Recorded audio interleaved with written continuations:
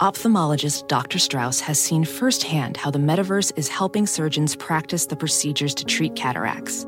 Cataracts are the primary cause of avoidable blindness. He works with a virtual reality training platform developed by Fundamental VR and Orbis International to help surgeons develop the muscle memory they need. The result? More confident, capable surgeons. And even more importantly, patients who can see. Explore more stories like Dr. Strauss's at meta.com/metaverseimpact. Do you feel prepared? With everything going on in the world, do you find yourself thinking about self-defense, home protection, and financial protection more than ever? One form of financial protection is diversification. Gold has often been used to protect assets against inflation. Gold is a global reserve asset, and countries are buying massive amounts of gold as a hedge against financial collapse. It's time to help protect yourself and invest in gold. Stop thinking things are going to get better. You need to look out for yourself and your family. Visit learnaboutgold.com. Learnaboutgold.com is a simple, free educational website. Learnaboutgold.com can help you learn about gold. Our website has extensive educational resources that can help guide you along the path of precious metals investing. It's time to inform yourself about why owning gold is more important today than ever. Learnaboutgold.com. That's learnaboutgold.com. 3 words. Learnaboutgold.com. Today on the Matt Walsh Show, a half-naked pop star desecrates a historical artifact while the left looks on and cheers. We'll discuss. Also, Biden is now at the point in his dementia decline where he is literally seeing ghosts. Plus, the Prime Minister of New Zealand says that misinformation is an act of war. In our daily cancellation, a major airline will now allow pilots to cross-dress on the job, all in the name of inclusivity. All of that and more today on the Matt Walsh Show.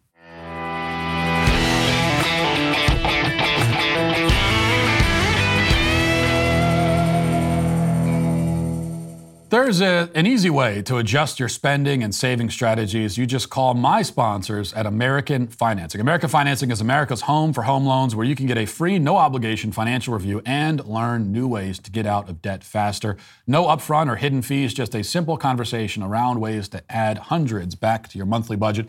They might suggest consolidating debt or adjusting your mortgage terms, even accessing cash. Either way, American Financing can help you. You don't need perfect credit to make it happen. They want to help as many families as possible. That's the goal here, which is one of the many reasons I like them so much. It just takes 10 minutes today to learn more, and you can't afford really to not explore every avenue to save money and help your finances. You're not getting help from DC, that's for sure. So call 866-569-4711. That is, again, 866-569-4711, or you can visit AmericanFinancing.net. NMLS 182334, NMLS, consumeraccess.org. You'll begin to see the world with greater clarity. Things start to make some kind of sense once you realize and accept 2 points about the elites who run this country, our betters, as they see themselves anyway. One is that they hate you and everything you stand for and everything you believe. This cannot be stressed enough. It's not a very pleasant thing to think about, but it's the truth. And it shouldn't be a breaking news bulletin either. I mean, after all, they're not exactly trying to hide it. They despise you, your family, your ancestors, on down the line. The second point is that they are both petty and creative. So they'll take advantage of every opportunity to humiliate and demoralize you, and they'll see such opportunities in situations that wouldn't have even occurred to you. Okay, the pettier, the better, as far as they're concerned. And with these 2 points in mind, you can begin to make sense of a headline that, if you didn't know any better, you'd think was some kind of drunken Mad Lib. But here it is from CNN. Lizzo performs on stage with James Madison's 200-year-old crystal flute. That's exactly what happened. Set up initially by a tweet from Carla Hayden of the Library of Congress. She posted, quote, "The Library of Congress has the largest flute collection in the world with more than 1,800. It includes President James Madison's 1813 crystal flute. Lizzo, we would love for you to come see it and even play a couple when you're in D.C. next week. Like your song, they are good as hell. Winky face emoji." Now, it would be bad enough that the Librarian of Congress is using emojis and the phrase good as hell in communications from official government accounts. But they took it many steps further. A few days later, official representatives from the Library of Congress, along with Secret Service, came up on stage during a Lizzo concert in D.C., handed her the priceless historical artifact, and let her do this with it. Let's watch it together. Okay, so there they are. Library of Congress. They hand her the flute. No big deal. If she drops it, just shatters and nothing to worry about there. She's in her see-through onesie. She's got the thong on. It's crystal. It's like playing out of a wine glass. Okay. Let's see this performance. Is she gonna perform a beautiful?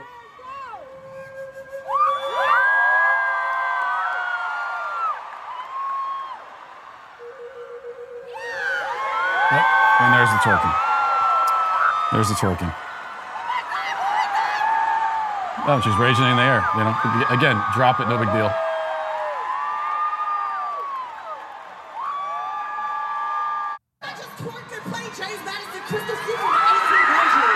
Okay. This is actually, they've done studies on this, and if you watch a Lizzo video, it's scientifically guaranteed that within 30 seconds of when the video starts, she will be twerking. So there is no footage of her that lasts longer than 30 seconds where she's not twerking. Now, to make sure that we have the quote correct for the historical record, Lizzo said, "I just twerked and played James Madison's flute from the 1800s. And that she did. Now, needless to say, there were many members of the media attending this concert, and they couldn't stop gushing about the beauty and power and historical significance of what they just witnessed. Now, in fairness, that is how they react to literally everything Lizzo does or says. If they saw her eating waffles for breakfast, which I'm sure she does quite frequently, they would declare it the most brave and inspirational waffle-related event they'd ever witnessed. If Lizzo were to then burp at the conclusion of her meal, they would tearfully exclaim that her belch sounded like the choirs of angels singing from on high. This is the rule the media realizes, because Lizzo is obese, she's female, she's black, which means that everything she does is by default heroic and wonderful, and any criticism by default is automatically racist and sexist and body shaming on top of it. So, with that in mind, I mean, Lizzo twerking in a glittery thong while manhandling a historic artifact once owned by a founding father, well, I mean, they literally have no choice but to crown such a moment as the greatest achievement of all time, the culmination of human history, the most spectacular expression of humanity's potential. Just a couple of examples here will suffice. Fox DC reporter Sierra Fox tweeted, "History is freaking cool. Of course, it's the nation's capital, so Secret Service and Capitol Police joined her on stage. Why? Because she's the first ever to play President James Madison's 1813 crystal flute, courtesy of Library of Congress. Super amazing to witness." Then media executive Indira Lakshmanan chimed in with this. "Joyful and life-affirming superstar Lizzo played DC tonight. Most unexpected moment, Library of Congress loaned her President James Madison's 1813 crystal flute to play on stage, making her the first person to do so. She thanked Library of Congress for preserving history and making it cool." And many other tweets and headlines just like that. Now, we should note here that Lizzo is indeed a classically trained flautist, as her defenders have pointed out. She is capable of respectfully and skillfully playing flute. But that's not what the Library of Congress arranged in this case, or what happened on stage. The fact that she's in reality, a talented musician, at least when it comes to the flute, just makes her whole career, and especially the incident on stage, all the more outrageous and gross. I mean, there's another video floating around of her playing the flute seriously while fully clothed, that I guess happened before this or after, I don't know. They could have simply left it at that, and few would complain. But instead, they chose to have Lizzo in her see-through thong make a grotesque mockery of a priceless crystal artifact with deep ties to American history. Why? I mean, what's the point? It's such a weird and petty thing to do, isn't it? Well, yes, exactly. The pettiness is pointed and intentional, as always. This is the game, okay? They do something absurd and bizarre and degrading, and then they wait for the reaction that they know is coming, and that's why they did it, and then they accuse the other side of being petty and trivial. So they do the thing, the petty, trivial thing, and then if we notice it, we are the petty, trivial people. What's more, they themselves will then hail this degrading display. They'll declare it to be historic and important and amazing, but then mock anyone who criticizes it on the grounds that they shouldn't care about it because it's unimportant. It doesn't make any sense, but this is the mind game. And it puts us in a bind, quite by design. Because if we register our protest, if we say anything, we say, I don't like this, please don't do that, we will have given them the attention they want, and in a sense, you might say, walked right into the trap. But if we say nothing at all, if we simply accept, for instance, that invaluable pieces of American history can be used as stage props by morbidly obese, half-naked pop stars, then we will have also given them what they want most of all, which is our acquiescence, our submission. But either way, they claim victory, which of course is demoralizing. And in the end, ultimately, demoralization is the point. So what the elites want to express when it comes down to it, whether it's by tearing down statues or taking names off of schools or doing anything else they do, or having a weirdo in a onesie twerk with James Madison's flute, whatever it is, what they want to get across is that nothing you care about has value. Your heritage and history are meaningless. Your culture and traditions are worthless. They will tell you what has value, what you should see as important, what should matter to you. This is what a ruling force does to a conquered people. It tears down and desecrates everything they hold dear. And it will have achieved its final end when you submit to the gaslighting and you finally agree that, well, these things don't actually matter. When they've claimed your mental and spiritual compliance, then they've really won. Which is why we should never submit. Now let's get to our 5 headlines.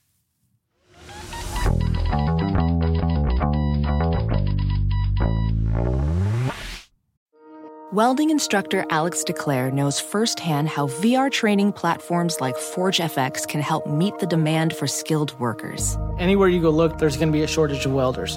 VR training can help welding students learn the skills they need to begin and advance in their career. The beauty of virtual reality is it simulates that exact muscle memory that they need. Explore more stories like Alex's at meta.com/metaverseimpact. I also wanted to mention, we'll get off this subject in a moment, but what really annoys me is that there are plenty of conservatives online, and you always have these useful idiots who are saying, well, I think it's kind of cool Lizzo playing the flute, or they're doing what I mentioned before. They say, oh well, it's a trap. If we can't feed into it and act like we care.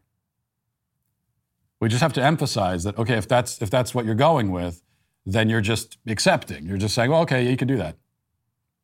I mean, take the Declaration of Independence and use it as a napkin. Like, give that to her next time she is eating waffles. You can use it as a napkin. Why not? It's cool. It's historic, and it's just an object. Who cares?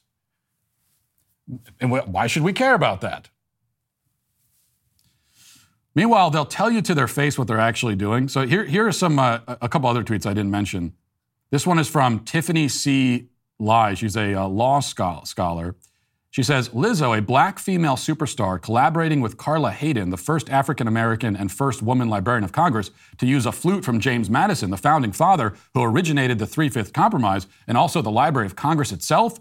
What symbolism? Then she continues, James Madison was America's 4th president. He helped shape the U.S. Constitution and the Bill of Rights. He also was a slave owner, and he created the Three-Fifths Compromise that each enslaved person would count as 3/5 of a person for state electoral vote totals, a complicated legacy. Now, she's mangling the history with James Madison and the Three-Fifths Compromise. That's not really the point. The point is that what she is saying, and she's not the only one, Elie Mystal, who's Mystal, however you pronounce his name, you see him on CNN a lot. He says this, if any of James Madison's descendants is offended by Lizzo, if they want to try out the 200-year-old iron collar white folks would affix to our ancestors who tried to escape James Madison's clutches, I'm sure somebody at the National Museum of African American History could hook you up. And a lot of takes just like this. What are they saying? I mean, they're clearly saying that the way they see it, part of the point of this flute stunt was not only demoralization, as we talked about, but also very specifically, it's an act of racial retribution. It's sort of like getting back at James Madison for his position on slavery, and we're going to do that by taking a priceless artifact that belonged to him and just making a mockery of it. But sure, I mean, if you want to be above it all and say, who cares, whatever, it doesn't matter, you can go ahead and do that. But you are ultimately giving the left exactly what it wants. All right, much is being made of this, and for good reason, really. Joe Biden, at an event yesterday, tried to summon the dead, calling for a congresswoman who had tragically died in a car accident back in the summer. And, well, let's play it first, and then we'll talk about it. Here it is. Representative Jackie, are you here? Where's Jackie? I didn't think she was going to be here to help make this a reality. Well, again, she's dead, and what makes this worse is that apparently, from what I've read anyway, they actually, prior to Biden coming out on stage, they played a tribute to this congresswoman who had died, and yet still somehow he was calling for her, even though she's dead. Now, as always, though, the cover-up is worse than the crime.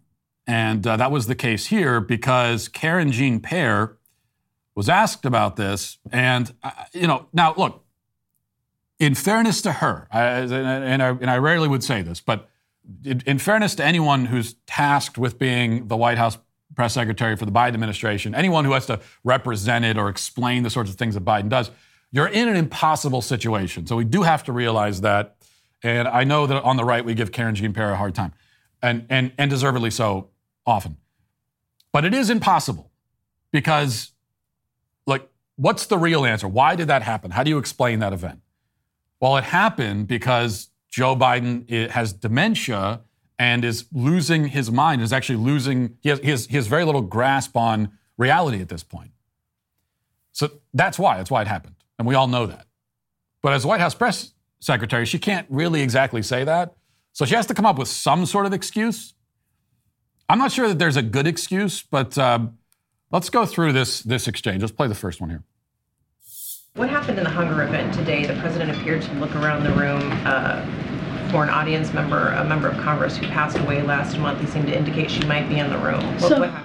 So the president was, as you all know, you guys were watching today's event, a very important event on food insecurity. The president was naming the congressional champions on this issue and was acknowledging her incredible work. He had already planned to welcome the Congresswoman's family to the White House on Friday. There will be a bill signing in her honor this coming Friday.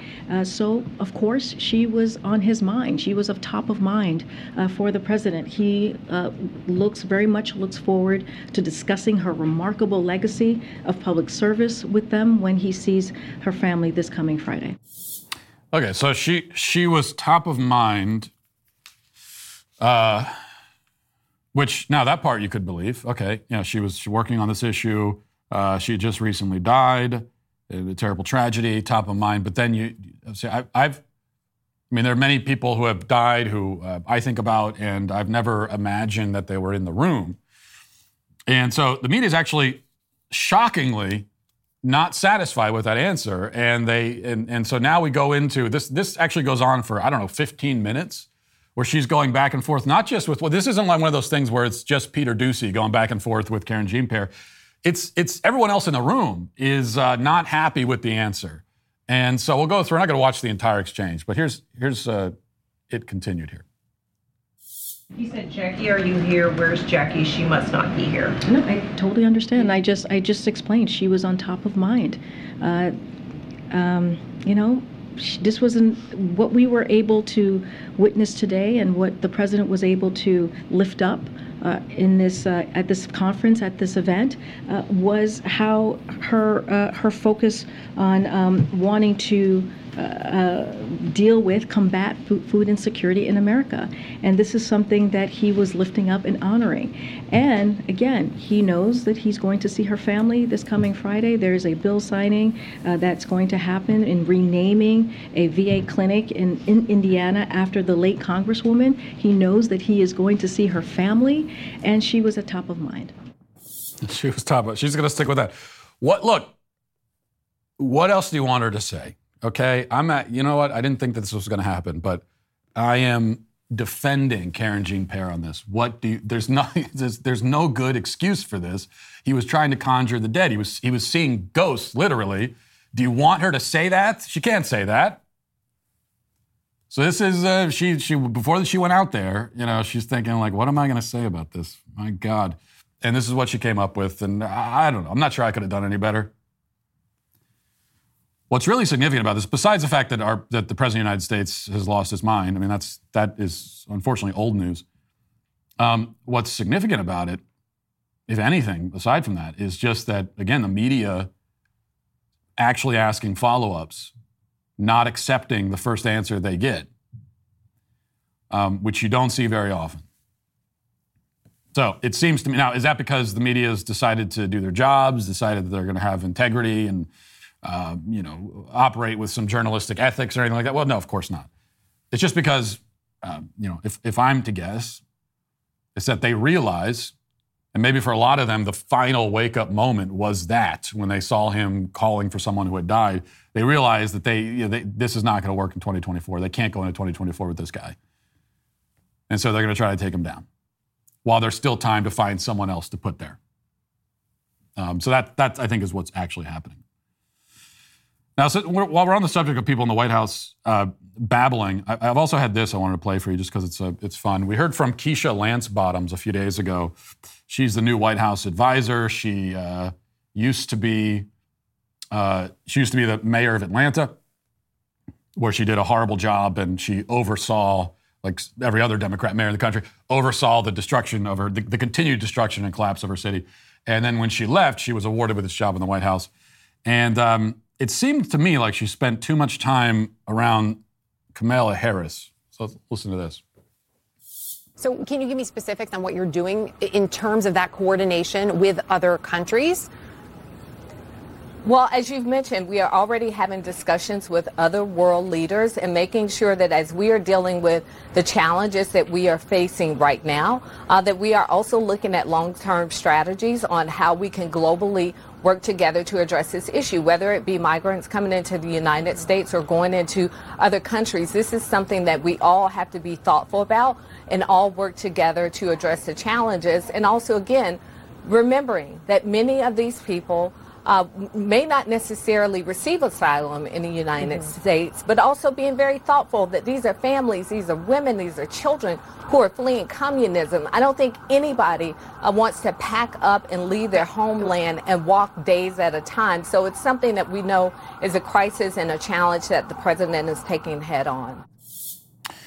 Yeah, so she's asked about what specific things, like how are you going to deal with the illegal immigrant crisis on the border, although they don't say illegal immigrant, now it's just migrant.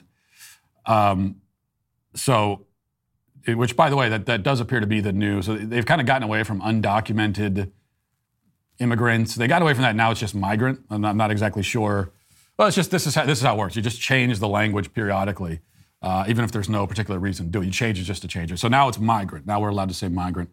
Certainly not illegal, though. So she's asked, what specific plans does the White House have? You're very critical of what Ron DeSantis has done. You're critical of what Greg Abbott has done. So what are you going to do? And her answer is that we are already having discussions with other world leaders and making sure that as we are dealing with the challenges that we are facing right now, that we are also looking at long-term strategies on how we can globally work together.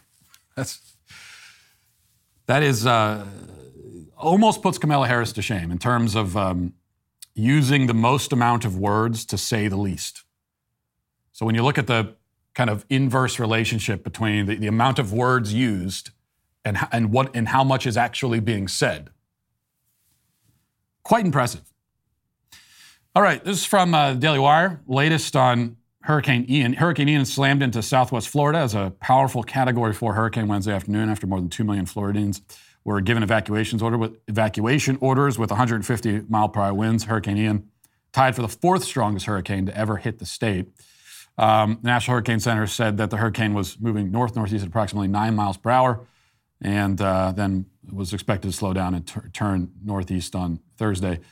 This has been, by the way, another obvious a challenge for Ron DeSantis as governor, like when it comes to the actual act of governing. And I think, yet again, he's hit it out of the ballpark. Organizing the evacuation, dealing with all of the emergency response and everything else. Seems like he's done a fantastic job. You're not going to hear that from the media, of course. Instead, they're going to talk about, they don't want to talk about that. They don't want to talk even about the hurricane itself. What they want to talk about is climate change. So here is CNN on that.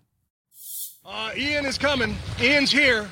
John, we just felt a marked increase in wind speeds within the last 10 minutes or so. We were riding about 40, 50 miles an hour. It was hard to fathom that speed tripling in the next few hours, but we're now getting maybe 70-mile-an-hour gusts here. We're right at the point where US 43 heads across the Peace River here. I'm just in front of the memorial for Hurricane Charlie, which in 2004 devastated this town and sent a wake-up call to this community about the threats of living on the coast in a rapidly warming planet. As a result of that storm, they were the first community in Florida to put in a climate adaptation plan, a sea level coastal resiliency plan that they're, have been working on for years now, and this will be the test. It's hard to build power lines or building codes for 17-foot storm surge, though. That's the crazy variable here right now. No one has ever seen that, so we don't know what that looks like, but this is exactly what climate scientists have been warning about for a long time, and now we get to see it up close. John? Oh, now we get to see it up close. Now we get to see a hurricane for the first time. We've never seen that before. Yeah, I kind of like the visual there of, did you see how useless these people are? The hurricane it's bearing down on you right now. You're basically in the middle of the hurricane, and you're talking about climate change. This is one of the reasons why leftists make terrible leaders. They make terrible governors. They make terrible mayors. They can't run anything because they can't deal with specific practical problems. Like we talked about yesterday. And as someone on CNN had to remind Don Lemon, whatever you feel about climate change, whatever you think about it, that's not a useful conversation right now, because right now the hurricane is here and that's what we got to deal with. Okay? Even if it's true that in theory you could have passed legislation that would stop it, it's not true, that's absurd.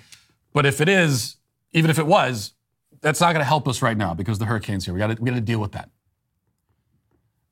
So on the left, all they ever want to do, they want to have like these abstract conversations. They want to sit around having abstract conversations about what's the root of all this? Where is all this coming from? I mean, they do this with hurricanes. They do it with crime in the city. And there are times and places for those conversations. And when it comes to those conversations, they're wrong about everything they say, which is another problem. But when you're in charge of dealing with it, you need to actually be able to grapple with the problem itself on a practical level. So, yeah, we could sit around pontificating about the criminal justice system and what leads people to a life of crime. Why do you have crime in so much crime in some of these communities and less in others? I mean, we can talk about all that. But the problem is that the people that run the cities, that's all they're doing is just talking about it. And when you try to get them to focus on the practical problem itself, like what are we going to do? Okay, yeah, we could discuss the roots of it, but now we have the situation right now is that we've got a lot of dangerous people running around these cities killing people. What are we going to do about that right now? Right now, what are we going to do about it? They're totally ill-equipped to talk about that at all. The New Zealand Prime Minister has a solution to climate change herself, and as she laid out to the UN, her idea is that, if we ban people from questioning it, that's how we can save lives here and stop hurricanes. Let's listen. This week we launched an initiative alongside companies and nonprofits to help improve research and understanding of how a person's online experiences are curated by automated processes. This will also be important in understanding more about mis- and disinformation online, a challenge that we must, as leaders, address. Sadly, I think it's easy to dismiss this problem as one in the margins. I can certainly understand the desire to leave it to someone else. As leaders, we're rightly concerned that even the most light-touch approaches to disinformation could be misinterpreted as being hostile to the values of free speech that we value so highly. But while I cannot tell you today what the answer is to this challenge, I can say with complete certainty that we cannot ignore it. To do so poses an equal threat to the norms we all value. After all, how do you successfully end a war if people are led to believe the reason for its existence is not only legal but noble? How do you tackle climate change if people do not believe it exists? How do you ensure the human rights of others are upheld when they are subjected to hateful and dangerous rhetoric and ideology? The weapons may be different, but the goals of those who perpetuate them is often the same: to cause chaos and reduce the ability of others to defend themselves, to disband communities, to collapse the collective strength of countries who work together. But we have an opportunity here to ensure that these particular weapons of war do not become an established part of warfare. In these times, I'm acutely aware of how easy it is to feel disheartened. We are facing many battles we get the point on there. many fronts. And it's quite chilling, actually. So she's talking about misinformation as a weapon of war. So what she's urging on a global, international scale is that misinformation be treated as an act of war. Where does that take us? What privileges does that grant them if they can treat it as an act of war? Now, I think we miss the point sometimes when we engage with this, and like we argue that, climate change skepticism, that's not misinformation. So what she's saying there is that if you're skeptical about climate change or about man-made climate change, or if you're skeptical at any level at all, even if you're willing to say that, okay, of course climate change exists, climate's change, we all know that, no one denies it. Do human beings contribute to it to some extent? I mean, everything contributes to it to some extent, you might say. So maybe to some extent, but I don't agree necessarily with all of the dramatic claims that you're making about this. But even that is that's misinformation. Like a kind of qualified skepticism is misinformation. She's saying. That's what everyone on the left says. And often we will respond to that by trying to prove that, no, well, it's not misinformation. You're wrong about that. That almost doesn't matter. So the real point here is that the government cannot be in the business of controlling information, of declaring what is legitimate information and what is not. Controlling what people believe, that's what they actually want to do. They want to get inside your head and tell you what you should believe about the world and what you should not believe. And then they want to go one step further and say, well, if they want to criminalize certain beliefs. That's the idea here. And if they can control the information, if we allow them to seize control of information and criminalize certain forms of information, then they control everything because we live in the information age. You control the information, you control the world. And that's really the point here. Yesterday, we talked about the problems with that fake study, which supposedly proves, speaking of misinformation, actual misinformation. So there was that fake study supposedly proving that, quote, gender-affirming double mastectomies are good for minors.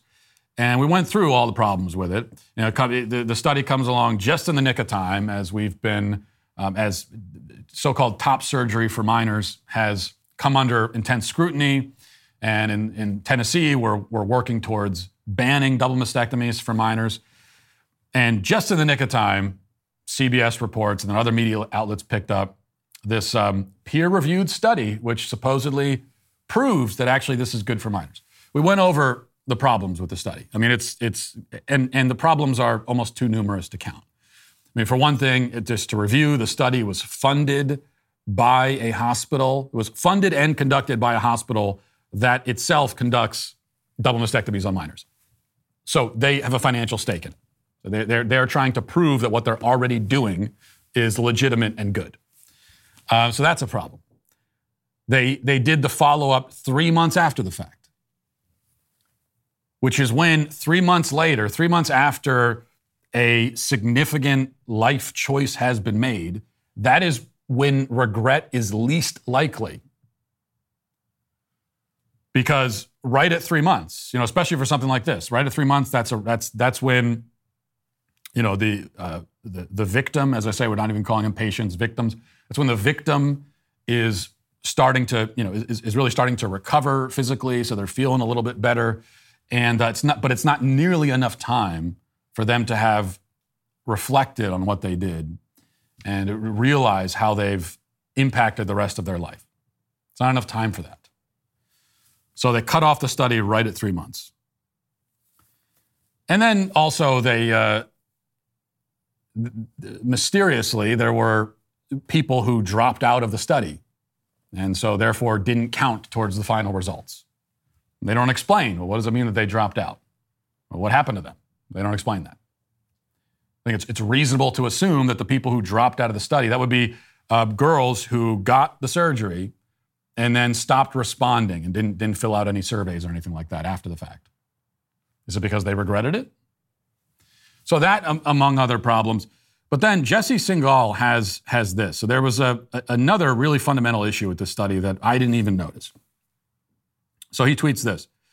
The study, which just came out showing that top surgery works, quote unquote, after a 3-month follow-up, was based in part on this 17-item chest dysphoria scale. After getting surgery, the kids' CDS scores went down, but the scale largely measures whether you have breasts that cause you discomfort.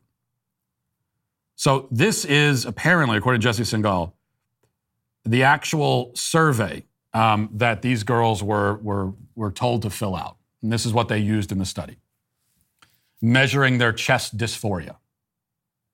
And what they found, is that a girl is less likely to have dysphoria about her breasts if she doesn't have them. And then that's what they're declaring in the study. But listen to the actual items on this chest dysphoria scale. This is what it says. 1, I like looking at my chest in the mirror. And then they're asked to sort of rate each of these statements on a certain scale. 2, taking a shower/bath is difficult because I have to see my chest. 3, I avoid going to the beach and or swimming in public because of my chest. I get gendered as female because of my chest. Dating/forming intimate partnerships is more difficult because of my chest. Physical intimacy, sexual activity is difficult because of my chest. I have struggled to make future plans because of my chest. I avoid exercise because of my chest. I avoid shopping/buying clothing because of my chest. I avoid seeking medical care because of my chest. I feel like my life has not started because of my chest. I avoid swimming in private places because of my chest. I have to buy/wear certain clothes because of my chest. I sleep with a binder at night. I avoid using locker rooms because of my chest. I worry that people are looking at my chest. I participate in life less than others because of my chest. So you see what they're doing here. I mean, many of these questions, several of them anyway, it's like any girl or any woman could answer yes to. I buy certain clothing because of my chest. So if you buy a bra, if you're a woman and you buy a bra, then already you're on the chest dysphoria scale. Just by simply buying a bra, then you count at least a little bit towards, you are on the chest dysphoria spectrum, according to this, because of the fact that you buy a bra. If you get gendered as female because of your chest, according to this, then you're on the spectrum for chest dysphoria. You have a little bit of chest dysphoria. And then most of the rest of it is just, these are things that many girls deal with as they're growing through puberty and they're getting older and their bodies are changing. Male and female, as you go through puberty, your body changes. It changes in ways you didn't expect or didn't anticipate. And so you feel, to a certain extent, sort of not at home in your body. That's all very normal. I think it's probably, those feelings are more intense among girls than they are among boys, because the changes are more significant and severe and affect your life more. But all of that is normal. And so what they're doing here is they're taking these normal feelings that anyone would feel, and they're categorizing that as a symptom of chest dysphoria. Which not only for them proves that after the fact that the top surgery was the right thing to do, but it also has the effect of suggesting. So part of the idea here is if you give this survey to a girl before she has the top surgery, then it's a way of suggesting to her, hey, by the way, you might want to look into this. Because she'll go down that list and say, yes, yeah, well, that applies to me, that applies to me, that applies to me. Well, I guess I need to chop my breasts off. That's the idea. That's what they're going for. All right. Let's see. There's one other thing I wanted to mention. This is from the Daily Wire. It says, Stranger Things star Caleb McLaughlin told a group over the weekend that some fans of the show are racist because they wouldn't take pictures with him during the first season. In a video that surfaced on Twitter on Sunday, the 20-year-old actor said at the Heroes Comic-Con Belgium that he dealt with racism early in his career after being the only black kid on the series. McLaughlin said, it definitely took a toll on me as a younger kid. My very first Comic-Con, some people didn't stand in my line because I was black. Some people told me, like, oh, I didn't want to be in line because you were mean to 11. Even now, some people don't follow me or don't support me because I'm black. He also shared that sometimes overseas you'll feel the racism, the bigotry. Sometimes it's hard to talk about and for people to understand, but when I was younger, it definitely affected me a lot. But there's more. So the evidence that he was a victim of racism is that when he went to Comic-Con, there weren't as many people in his line as in other lines, and he knows it's because of racism. He continues, let's see. He also says at another point, I'm trying to find the exact quote here, but he also talks about how he has fewer Instagram followers than some of his co-stars. He says, why do I have the least amount of followers? I'm on the same show as everybody from season 1. My parents had to be like, it's the sad truth, but it's because you're the black child on the show. So he has 15 million followers on Instagram. He has 15 million followers on Instagram, which is less than some people on the show, but more than others. And according to him, he said to his parents, hey, mom and dad, I only have 15 million Instagram followers. And his parents said to him, yeah, it's because you're black. You're a victim of racism. That's what it is. If you weren't black, then you'd have 30 million followers. This is Hollywood actors. They absolutely love accusing their own fans of racism. This is what they love to do more than anything. And it is seriously every week now, there's another one of these. And on top of that, it also appears that they're all mind readers. So when he's at Comic-Con and there are fewer, and he looks over at one line and there's a few more people in it, and he can look and he can read all their minds and tell that the reason they're not in his line is that they hate black people. Makes a lot of sense. Let's get to the comment section. If you're a man, it's required that you grow a beard, hey, with a sweet baby gang. OJH says, I'm 26, almost 27. When I look back on my teen years and early 20s, I'm continuously shocked at the difference in my ability to make decisions and predict outcomes. It's actually kind of frightening to get over that hump and realize your teenage decisions were basically all shots in the dark. Yeah, I'm glad you said early 20s because that's important too. We have 18. So we talk about how grotesque and horrible it is to do this to kids who are under the age of 18, and it is. But even above the age of 18. So 18 is kind of this imaginary cutoff date. But when it comes to psychological and emotional development, even at the age of 18, there is still quite a lot of work that needs to be done. Into your early 20s. I mean, I myself can look. I can look back at myself in my early 20s and say, I don't even know.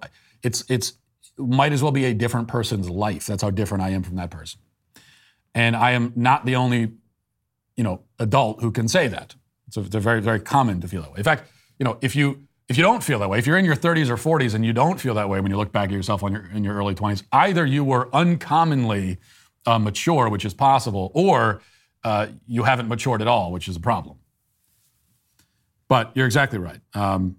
Really, to do this to anyone, but including in your early 20s, is horrific. Let's see.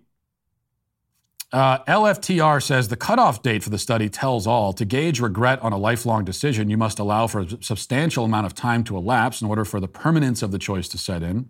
Just about everyone can intuitively gauge that 1 year is probably the very lowest cutoff to attempt to observe regret on a decision in which the entire rest of your life is the window for the condition to manifest. If the study chose a 6-month cutoff, this would be highly suspect. At 3 months, you are likely right around the time of being completely healed from the surgery. The feeling of normalcy on the recovery standpoint can fully displace any potential for feelings of regret about the choice. This is literally the time frame in which the regret is least likely, and very obviously the reason they chose this nearly instantaneous cutoff for the study. They might as well have asked if they regretted the surgery before they underwent it. Right, exactly. They might as well ask the next day. Let's see. Jesse Miller says, it looks like Matt's office is located in the middle of a Hawaiian jungle, plus the weather never changes. We'll get to the bottom of this come winter. This is my protest against climate change, right there behind me. See it every day. Let's see. Another one says, Dude Perfect is a YouTube channel for kids. They do trick shots, pranks, and sports content. They're awesome. They're Christian and a great influence on kids. My sister went to a show and they prayed and did a devotional at the end. For the kids that some of them have probably never even heard of the gospel. Get into it, Matt. Yeah, I got a lot of Dude Perfect defenses in the comments. I never criticized Dude Perfect, by the way. I have no idea who they are. I've never heard of them at all. Sounds like they're great. Never heard of them.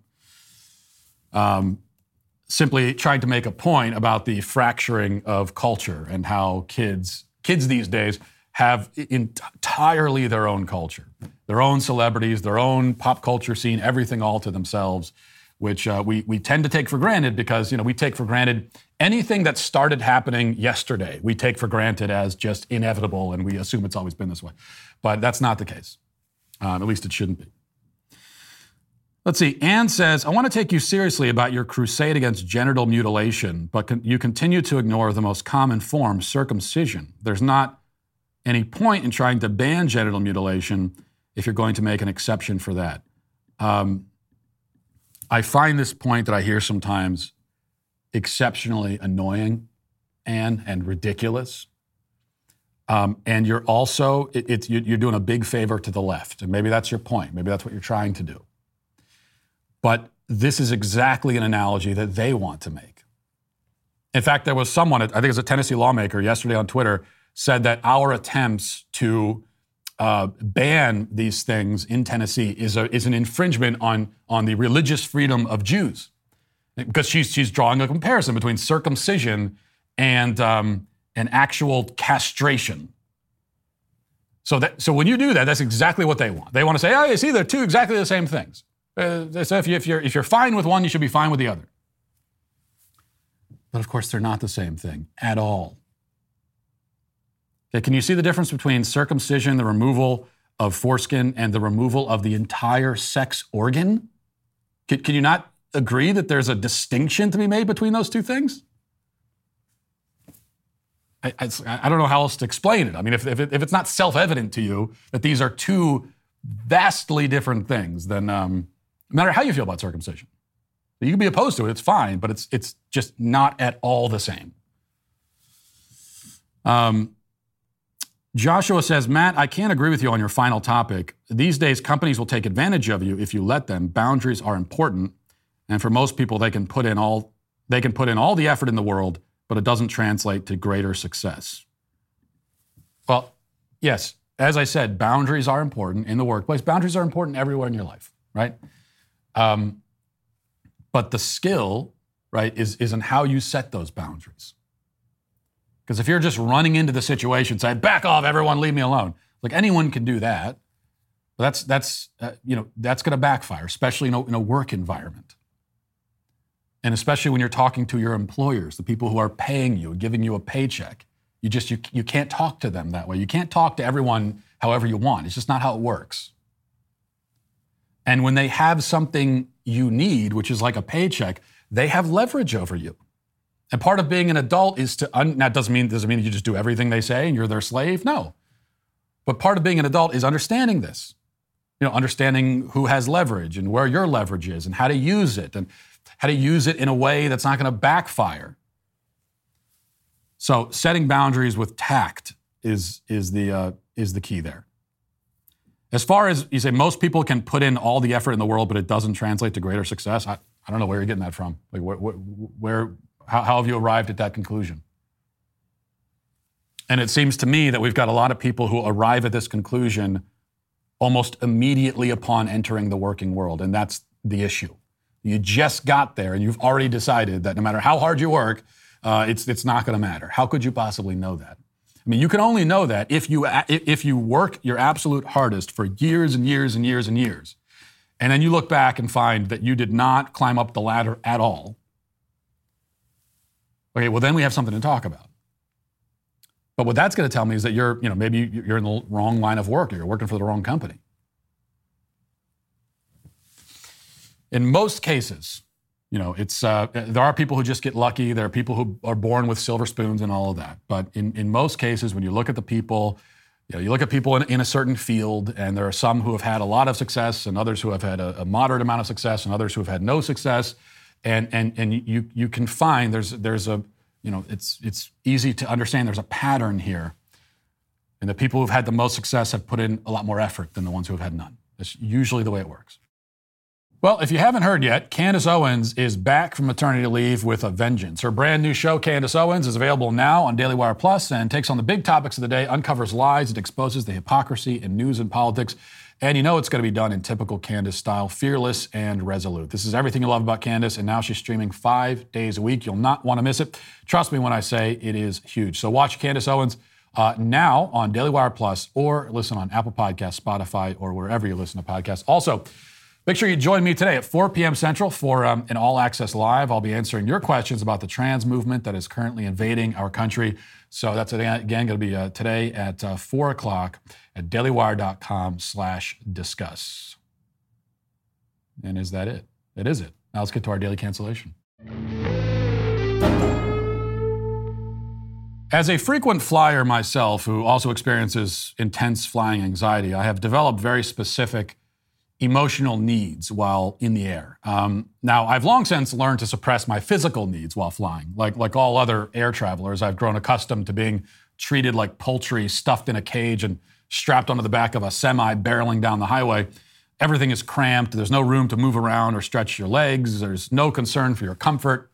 On Spirit Airlines, the analogy becomes quite literal, because on Spirit in particular, the only snack they give you, and this is true, is they give you a handful of chicken feed, which the flight attendants toss in your lap as they walk down the aisle scowling at you. And of course, if you eat the chicken feed, then it's an upcharge of $43 a person, I think. This is the modern flying experience. You sit there miserable, neglected, squished between a sumo wrestler and someone's emotional support llama. Unless you fly first class, of course, in which case you will enjoy the decadent luxury of being treated like a human being rather than livestock. In first class, you can engage in wild flights of fancy, such as bending your knee and moving your elbow. In first class, the flight attendants will even mostly suppress their disdain for you, which is nice. And there are other perks too. Like in first class, the airline does you the favor of making sure there's actually enough room in the overhead compartment for the carry-on baggage they said you could bring on the plane, as opposed to in the coach experience where half of the people have to check their bags, which they will likely never see again. That's just how it goes. And this is why I have lowered my standards and reduced my list of needs and expectations to really just one item. And it's an emotional thing. For the sake of my emotional well-being, I only ask that the flight attendants do not appear visibly startled by turbulence, because even a slightly raised eyebrow or a barely audible whoa is, to me, a signal that we all face certain death. So until today, my point is that was the one meager favor that I asked of the flight crew. But now it seems I must add one more item to the list, because I also ask that the pilot does not cross-dress while flying. I do not want to be an unwilling participant in a drag show 35,000 feet in the air, which is why I will certainly never fly Virgin Atlantic. Not that I ever would have flown them anyway, to be fair. But here's the story from CNN. It says Virgin Atlantic has said that it is scrapping gendered uniform options in an effort to champion the individuality of its employees. The British airline announced in a press release on Wednesday that cabin crew, pilots, and ground staff can select which uniform they feel most comfortable in, no matter their gender, gender identity, or gender expression. Optional pronoun badges will also become available for crew and passengers. Juha Jarvinen, who's Virgin Atlantic's chief commercial officer, said in the press release, the company believes it's important to encourage people to embrace their individuality and be their true selves at work. Jarvinen added, it is for that reason that we want to allow our people to wear the uniform that best suits them and how they identify and ensure our customers are addressed by their preferred pronouns. Now, if this seems a bit unsettling to you, don't worry, because CNN quotes a judge from RuPaul's Drag Race who says that this is all a very good thing. And obviously, there could be no better authority on proper standards of conduct in air travel than a judge from RuPaul's Drag Race, at least according to CNN. Quote, Michelle Visage, a judge on RuPaul's Drag Race All-Stars, who showcased the uniform alongside staff, welcomed the move.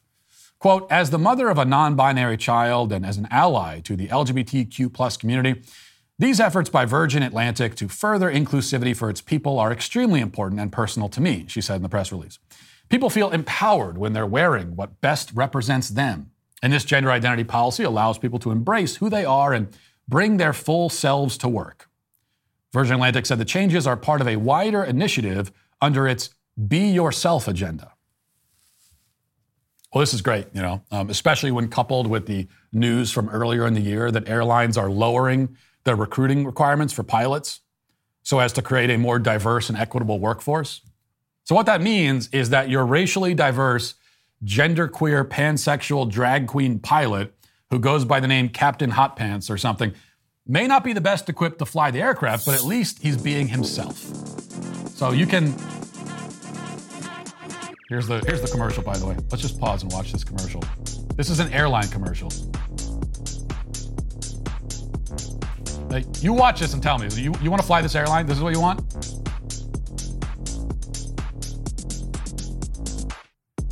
Virgin Atlantic, see the world differently.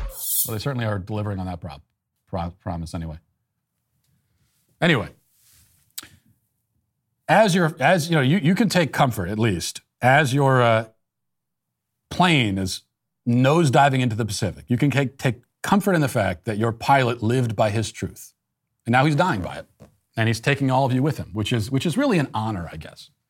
Now, I'm only being slightly facetious here. I actually do appreciate this move by Virgin Atlantic for two reasons. Okay, so for one thing, if the captain of my plane is emotionally and mentally unstable, I want to know that ahead of time. I actually want him to advertise that. And there's no better way for him to advertise it than by dressing in drag. Of course, this only works to the passenger's advantage if the pilot announces it prior to departure, and if the passengers who value their lives are then given an opportunity to deboard.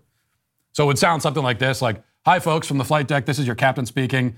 We'll be taking off in about 10 minutes after a short taxi down the runway. Also, I am personally wearing a skirt for this evening's flight. My father didn't love me, and so this is what I'm doing now. I'll tell you more about it when we're in the air. Thanks for flying with us. So if there was an announcement like that, I mean, it could work out to everybody's advantage, but I don't think that's how it will work on Virgin Atlantic, so I suppose this potential positive is negated. But there is still this, that the whole stunt exposes the utter inanity and absurdity of the left's notion of individuality. Because first of all, this is not really individuality at all. When a man cross-dresses, he is not inventing a new style or doing something nobody's ever done before. He is rather embracing a different style, one that is ugly and disordered, but he didn't create it. This is not something that originates in the depths of his being. It originates in the culture. The culture has told him that this is a fashionable, brave, laudable way to dress and behave. He is, in fact, conforming.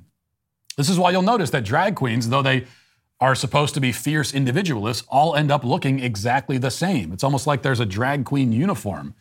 which happens to be modeled after early 90s Tim Burton films for whatever reason. This is true, too, of people who endeavor to be non-binary or androgynous in their style of dress. They all end up looking the same, right? Right down to the hairstyle and the facial piercings.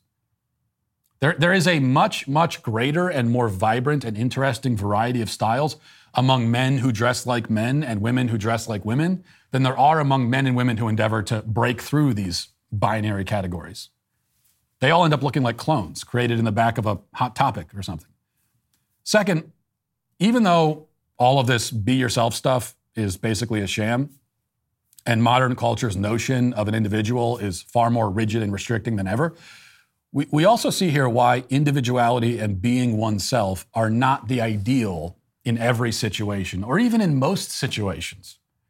Because to be an adult in a civilized society means controlling your impulses and conforming yourself to certain standards of conduct. As you go about your day, you find yourself in different roles, all kinds of roles, as employee, as customer, as neighbor, as parent, as spouse. Some of these roles are situational, some endure and maintain every day, all day through your whole life, but each role is accompanied by expectations and responsibilities. Things you're supposed to do and not do, say and not say, whether you like it or not. So you bring your full self into each role in a physical and literal sense, but there may be aspects of your personality, there may be inclinations or preferences or predilections you have, which are not appropriate and should not be expressed or engaged in given the role or circumstance. So if you walk through life declaring that you're going to be yourself everywhere all the time, meaning that you'll simply do whatever you want, not respecting any standards or acknowledging any expectations, then everything in your life quickly breaks down. And you begin to fail in every role, and thus in life itself. Nowhere could this be more obvious than in the context of air travel. Because when we are in a metal tube, 35,000 feet in the air, hurtling along at 600 miles an hour, it isn't the place for anyone to be their true selves or express themselves individually. Nobody. I don't want anyone on the plane doing that. Given the stakes and the consequences if things go wrong, and given that we're all stuck in close proximity to each other and that none of us can immediately exit the situation without suffering rather significant consequences, an airplane is then a place for decorum and professionalism. I want very little personal expression from the person sitting next to me, even less do I want it from the pilot. None of us are on the plane in order so that we can get to know the captain on an intimate and personal level. None of us are interested in his true self. That's not why we pay exorbitant sums to board the aircraft. We don't want the pilot to express himself. We want him to express the plane from point A to point B, and that's it. We simply want to arrive at our destination, and we want the flight crew to get us there as quickly and safely as possible and with as little drama as possible. Flamboyant individualism has never kept a plane in the sky. Engineering and physics is what keeps the plane in the sky, along with the expertise and professionalism on the part of the people in the cockpit. So that should be the focus. And I shouldn't have to say this, but this is also why you should not be cross-dressing while flying the plane. That is also why Virgin Atlantic is today canceled. And that'll do it for this portion of the show. As we move over to the members block, hope to see you there. If not, talk to you tomorrow. Godspeed.